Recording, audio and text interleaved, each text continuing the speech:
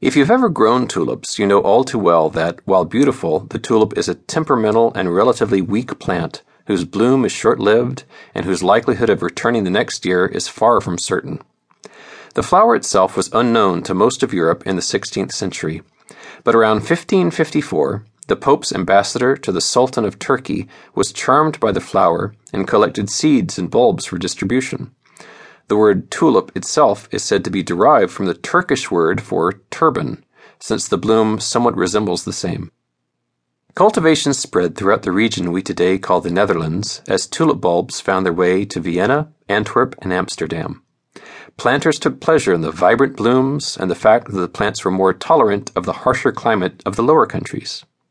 The bulbs themselves were classified into three groups: the single-colored, the multicolored, and the bazaars.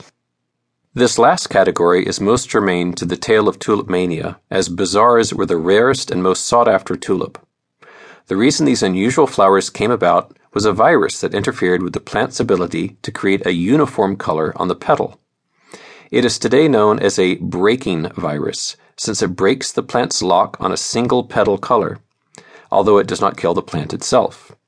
The effect on the flower was striking, producing mosaic-like flames of color on each petal. Even regular single-colored tulips are difficult to grow from seeds.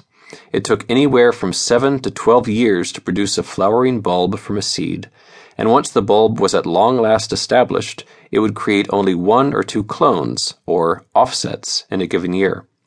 The mother bulb itself would last only a few years before it died. As challenging as it was to propagate regular tulips, it was even harder to do so for the exotic varieties, since the virus weakened the plant somewhat, and it usually failed to create offsets, meaning that any bizarre varieties required new plants be created from seeds. The length of time required for that growth meant that the most appealing varieties of tulips remained rare. As knowledge of tulips spread, collectors of the bulbs began to give the exotic varieties inventive names such as Admiral and General to suggest the boldness of the plant's appearance.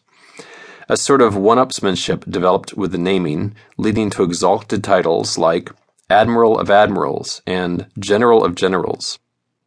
For years, the cultivation and selling of tulip bulbs was little more than a curious hobby among horticulturists and the well-to-do. Rise of the tulip. As the 16th century turned over to the 17th, Holland was on the ascent. The area, formerly known as the Spanish Netherlands, had won its independence. Amsterdam, the capital of Holland, found itself as the driving force behind commerce, particularly as a trading partner with the East Indies. Newfound wealth and prosperity flooded the region, with single trading voyages yielding profits upward of 400% to the financiers backing them. A merchant class arose, and the new money in the area sought ways to show off its wealth. Grand estates began springing up around Amsterdam, and nothing framed a handsome home better than a vibrant display of flowers in the surrounding gardens. And, naturally, there were precious few flowers more showy and eye-catching than the tulip. The tulip's reputation was on the rise, and by 1634, anyone with money, but without tulips, was judged simply to have bad taste.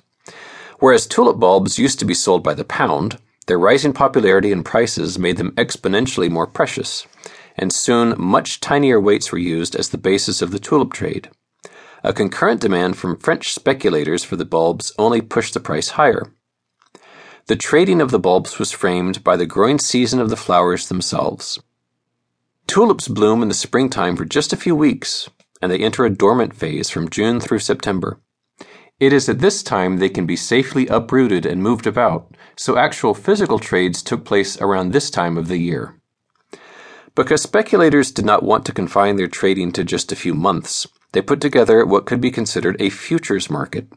2 traders could sign a contract in front of a notary, pledging to buy a certain quantity, type, and quality of bulb at the end of the season for a certain price.